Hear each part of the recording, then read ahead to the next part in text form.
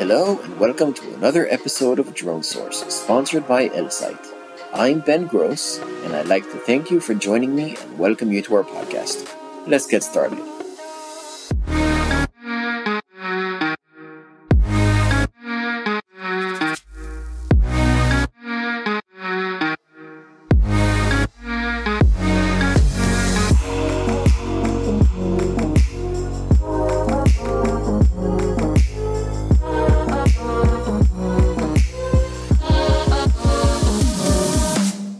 Hi everyone, welcome to another episode of Drone Source. Today with me is Jürgen Greil, the CEO of FlyNow Aviation. Jürgen graduated from the Technical University of Vienna, Austria with a degree in mechanical engineering. Besides skills in various vehicle propulsion technologies and architectures, he gained insight into general mobility concepts and set the basis for a general understanding of many aspects of traffic as such. After 6 years developing satellites, he changed to the automotive industry, where he was active for more than 20 years in various design and management roles at Opel, Porsche, and BMW, where he was responsible for innovative vehicle concepts with alternative drivetrains. Within BMW's Project I, he was the driving force behind the electric drive models i3 and i8, but did so also within the hydrogen fuel cell vehicle project. He holds commercial licenses for airplanes and helicopters with instrument and multi-engine ratings, which is one of the reasons why 3D mobility for everyone was always a valid option for him rather than an absurd idea. Hi, Jürgen. How are you? Well, hi, Ben. Thank you for being with you, and thank you for the introduction. Definitely. I'm glad to have you on board. Why don't we start off with a simple question? Tell me a little bit more about yourself that's not in the bio, and tell me a bit more about FlyNow Aviation. Yeah, well, as a mechanical engineer, I've been always trying to improve, especially things in mobility concerning, how much energy does it take to transport people or goods from A to B, how make it safer, how make it more comfortable. And so, my 30-year professional journey has started in the aerospace industry. For 6 years, so I was mainly working on satellite structures for research satellites from ESA. And I did then in 1993, so 30 years ago, I did my master thesis at Opel about electric cars. And this was, long before the world really got into electric cars, and California Air Resource Board was the first pushing for, zero emission vehicles. And so, these were the first attempts. Not all of them were successful. So this was quite the journey with up and downs.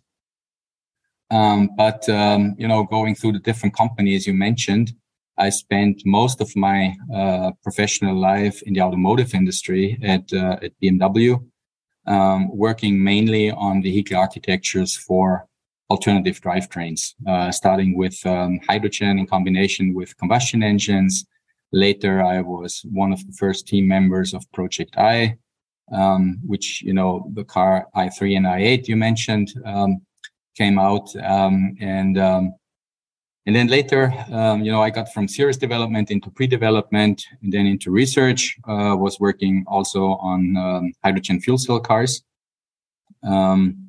which is a different topic. But, the car industry has been looking for many decades into alternative drivetrains.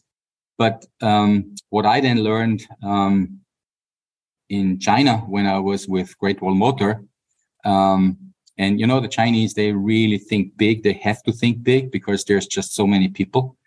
And as you know, China is the largest car manufacturer, and the Chinese government is also very ambitious concerning zero emission vehicles. So when you start from scratch, actually, that's what I did. At Greil Motor, I was responsible for vehicle architecture for battery and fuel cell cars. And, they think in huge quantities. You have to think about where do you get the resources. And in 2017, Mr. Xi said, okay, the last 15 years, we brought 300 million people into dwellings with fresh water, electricity, and a sewage system, right? And In the next 15 years, we are going to do this for the last 300 million. So, you can imagine, building 200 cities the size of Vienna in 15 years, because that's what you're actually talking about, right? So you need a huge amount of concrete and steel, and all the resources necessary to build these cities. And so the construction industry is actually competing with the automotive industry for the same resources, right? Now, if you look in a car, they are now, especially with electric cars, the average weight of electric cars is close to 2 tons. And the average occupation is about 1.2 passengers per vehicle. So, it takes a lot of resources to transport people from A to B with a car, concerning the resources you need for producing the vehicle on the one hand, but also for all the infrastructure necessary for, streets, bridges, tunnels, and so forth, right? So that's a very, very important thing to realize. And that's actually what I learned in China. Where do you get all the resources from? Especially if you know that in 2010, there was about 1 billion cars worldwide. And in 2020, only 10 years after, car population grew to close to 1.5 billion cars. So in only 10 years, the car population grew by 500 million. And infrastructure did not. So therefore, the traffic jams got longer and longer. The average speed of the cars got less and less. And so, you just get stuck, right? And probably you have been to Beijing, and, if you are sitting in a traffic jam in Beijing for, let's say, 8 hours and you don't move 1 centimeter because there's just so much traffic, then you really realize what it means to be in a traffic jam, right? And so, not only in China, but also pretty much all over the world, there's so many countries, especially in Southeast Asia, in India, but also the MENA region, also Africa. There's a lot of reasons to think about 3D mobility. And in 2018, I quit with Greil Motor. And in 2019, we founded FlyNow Aviation because we realized that pretty much all of our competitors are aiming for a premium market and are just repeating the same mistakes as the automotive industry has been doing with battery electric cars, right? No car manufacturer is out there who would be able to sell a car the same price as a conventional car, without the range anxiety, and pretty much, the same passenger and cargo capacity as a conventional car at the same price. They are all about 30% or more expensive. So there's just a lot of people who are not able to afford electric cars. And on the other hand, cars are always getting bigger and bigger, right? And in the 3D mobility, that's pretty much the same thing. So, just as in the car industry, where it was not, Mercedes-Benz or Rolls-Royce or Hoach or Duesenberg or, all these fancy brands.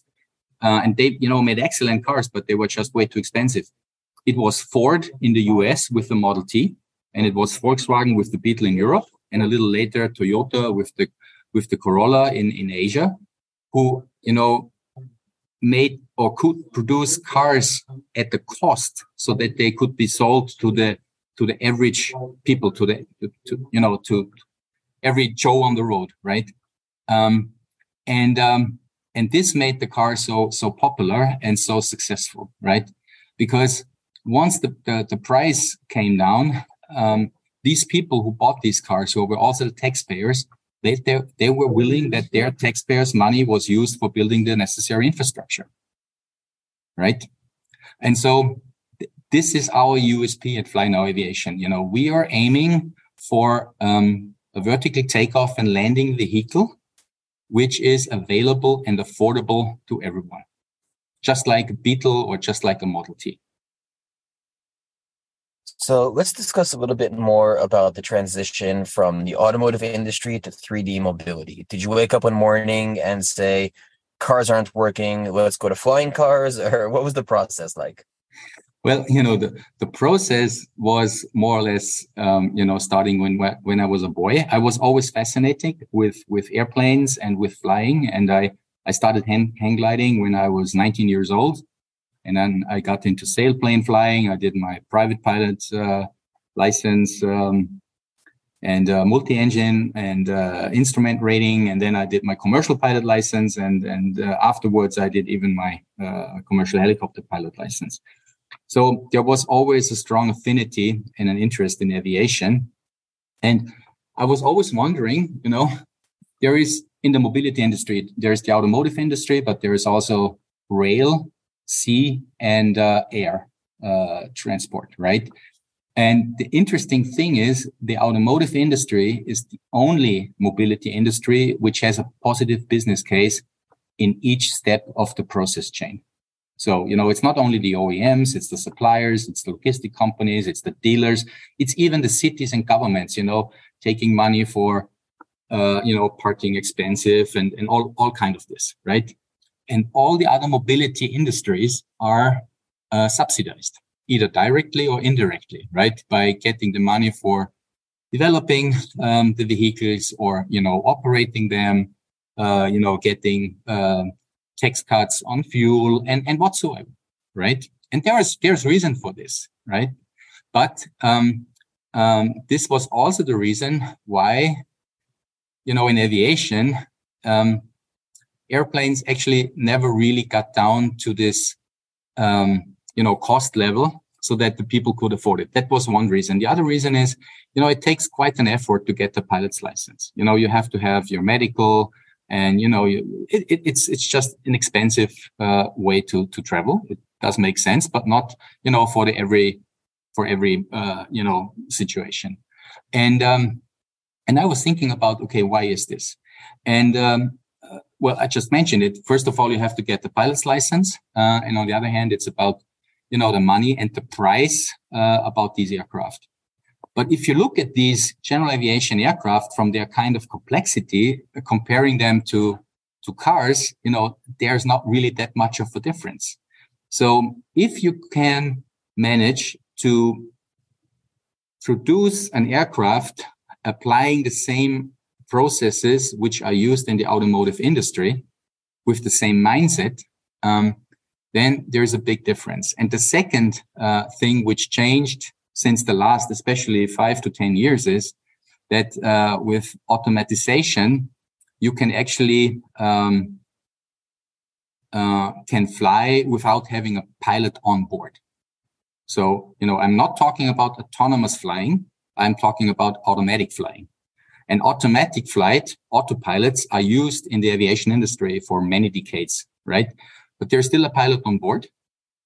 And the next step would be, that there is no pilot on board anymore, but of course, there's a ground station where there is people looking at the flight, but the aircraft gets the flight information from a flight plan, just as you did, the last decades.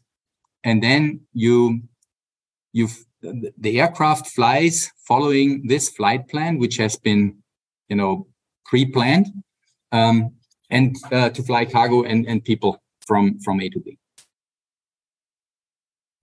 So currently, you would say that where does FlyNow Aviation currently stand? You're working on the vehicle, you're working on the cargo vehicle, you're working on a piloted vehicle. What's the current step? What stage is FlyNow Aviation at? Well, right now we are in the process of getting the full-scale prototype up and running. So we are just now in the testing phase for making the first tests and flights at Salzburg Airport. And even before we started the company, I was showing the concept to Austrocontrol, the Austrian Aviation Authority, which of course is part of EASA. And I've been showing them our concept and asking them, what they thought about it or what they think about it, and if they would be willing to support it. So, and from the very beginning, they were very supportive and they were very helpful. And, they're asking tough questions, but in the end, they said, okay, we think that this is a solid concept, and we are going to support you and that's what they did from the very beginning, because otherwise we wouldn't even have founded the company. And also, and this is something what I've learned in the automotive industry, if you want to be successful, you have to have a modular family. Usually if you make only one car, one type of car, it's not going to be commercially successful, right? So there always have to be derivatives in order to meet the different requirements from different customers. So we said, okay, it's going to be the cargo version for the size of a Euro pallet and 1 cubic meter of volume and 200 kilograms of payload. And then there's going to be a 1 and a 2 seater. And why 1 and 2 seater? Well, very simple, because as I said before, on average, there is 1.2 people sitting in a car all over the world, right? So why make a 5 seater, if people are usually commuting by themselves, or probably with on the second person, right? And that's actually also the people we are aiming for in the beginning. It's going to be the innovators and early adopters, which are making approximately 15 to 20% of the population, depending on the country. And from these 15 to 20%, we say, okay, about 10% are going to use this kind of mobility, right, in the beginning, because, there's a lot of reasons for people why they are afraid of using it. That's also one of the reasons we are starting with the cargo version, to really, also show to the public that this is a very safe and a very comfortable and also a very cost-effective means of transport, especially for the shorter distances below 50 kilometers, because this is where most of the traffic is happening. And for larger distances, there's other means of transport which are better. So we knew from the very beginning what we are aiming for, having something for up to 50 kilometers, up to 130 kilometers per hour speed, and gives you about half an hour flight time. And this is also very important. Be very quiet. So we are having about 55 dBA at 150 meters altitude, or 500 feet approximately. So in comparison to background noise, which you usually have in a city between 60 and 65 dBA, you wouldn't even hear such an aircraft if it flies 150 meters above you. So that's, this is what we have been aiming for from the very beginning. And what is probably also interesting to mention, we are no drone by definition, because you have to have 3 or more propellers for vertical lift to be a drone.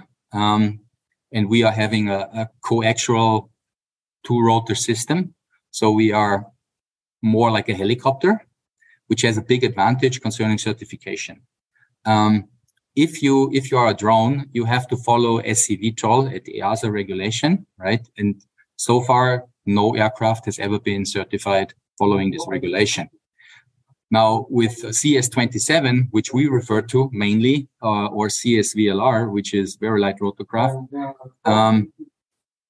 this is a regulation which exists now for many years, and a lot of helicopters have been certified following this regulation. And by doing so, we are able to also mitigate all the certification, risks and everything associated with this. So I'd like to ask you, the logistics and infrastructure required for your current eVTOLs, for your current platform. I mean, obviously, you need a place for them to take off and land. You're currently working at the airport, but when you try to deploy into a large city, what does the infrastructure look like? Yeah, well, very good question. We are an OEM for aircraft, and of course, you need an infrastructure, or as it's now saying in modern words, an ecosystem. And of course, we are in contact with companies which are focusing on starting in landing hubs, air traffic management. We're also talking to the authorities concerning the regulation, also different communities or cities which are interested in setting up such a ecosystem in order to actually really operate this. And in the beginning, of course, this will be only, one route probably in the beginning, just to see, going back and forth, does this work in an area where it makes sense, and starting with the cargo version, flying over non-populated or low populated areas, just, to set up the system, and everybody participating, all the stakeholders, learning from each other, and also try things in the beginning, so that from there you can then spread it into, different other areas. And the interesting thing is, we are talking to different countries and different companies, privately or also state owned. And it's amazing, how different, people react on 3D mobility. There is very open-minded, countries and people, and then there is rather conservative ones. And of course, we are focusing on the open-minded, we are very confident that in the next upcoming weeks and months, we will decide where we will start, because we are a small company. We cannot concentrate on many different countries in the beginning, so we have to decide for one in the beginning, and then from there on, we will then spread in other markets. The work that you did when you were involved in the automotive world was also revolving around hydrogen fuel cells. Do you see those fuel cells being adapted for use in the unmanned aviation world, both larger and small? Yes, but I think this will take a little bit longer than in the automotive industry, because, the automotive industry has been struggling now for at least 30 years concerning hydrogen and fuel cells. And many car companies have claimed that they would, sell hydrogen cars in larger quantities. But, if you really look into it, that actually not really happened. So there is some Asian car companies having hydrogen fuel cells for sale, but due to the lack of the infrastructure and also the cost of these fuel cells, this has taken, or is still taking, a lot longer than anticipated. And I think that probably in the next 5 to 10 years, there will be more fuel cells in cars, and they will probably become a second option besides the battery electric vehicle if you want to substitute conventional cars. But that's going to take a while. And in the aviation industry, there's also some companies, and we are in contact with some of these companies who are working on hydrogen fuel cells in aircraft. But this is also, very tough, because just because of, the price of the hydrogen tanks, and also the cost of the fuel cells, but also the integration into aircraft, and also the missing regulations. So, there's a lot of research going on, or some research going on. But I think this is going to take at least another 10 to 15 years until you actually will be seeing smaller aircraft with hydrogen fuel cell drivetrains. All right. My final question, something I ask all my guests, is I really like to hear your impression of where you think the unmanned industry is headed 2, 5, 10 years down the line. Where do you think we're going? Well, the automotive industry was very ambitious in the, 2010 to 2020 concerning autonomous driving, right? And I can remember when in 2010, there were a lot of people who thought that, in 2020, pretty much all the new cars are going to be level 4, even level 5. And, people are going to sit in the car without having to drive the car themselves. But if you look out the road now, in 2023, we're all talking still about level 2. And then there is level 2 and 2 plus and so forth. But actually level 3, where, the driver is not responsible anymore. No car manufacturer has dared to actually really do this. And I can understand it because there is a lot of things going on the ground, right? Which you have to take care of. In the air, it's simpler because, there is no kids with balls, there is no dogs, there is no, cyclists driving against the one-way road. There is no mother with, the carriage and whatever, right? All these things are not in the air. And since autopilots have been used now for many decades, I think that, going automatically in the first step and probably later then autonomously is rather happening in 3D mobility than in 2D mobility. But this is going to take longer because of the cost of the sensors, the necessary software, but also, ethical issues which have to be solved before. So it's not only technical issues, it's also ethical issues. And nobody actually really gave, a good answer to these problems. So, yes, there is going to be autonomous mobility. I think it's rather going to happen in the air than on the ground. And it's going to take longer than people thought probably 10 or 15 years ago. All right. Thank you so much for that answer. I want to thank you for joining me today on the show. It was great having you on. I thank you for the interview and the very good questions. And I hope that you and your listeners enjoy the interview. Great. Thank you so much. And I want to thank everyone for listening in, and I'll catch you on the next episode of Drone Source. Bye, everybody. This podcast is brought to you by Elsight. Elsight helps drone companies operate beyond the visual line of sight, overcome regulatory challenges, and scale business through integrated connectivity solutions. Thanks for listening, and we'll see you in our next episode of Drone Source.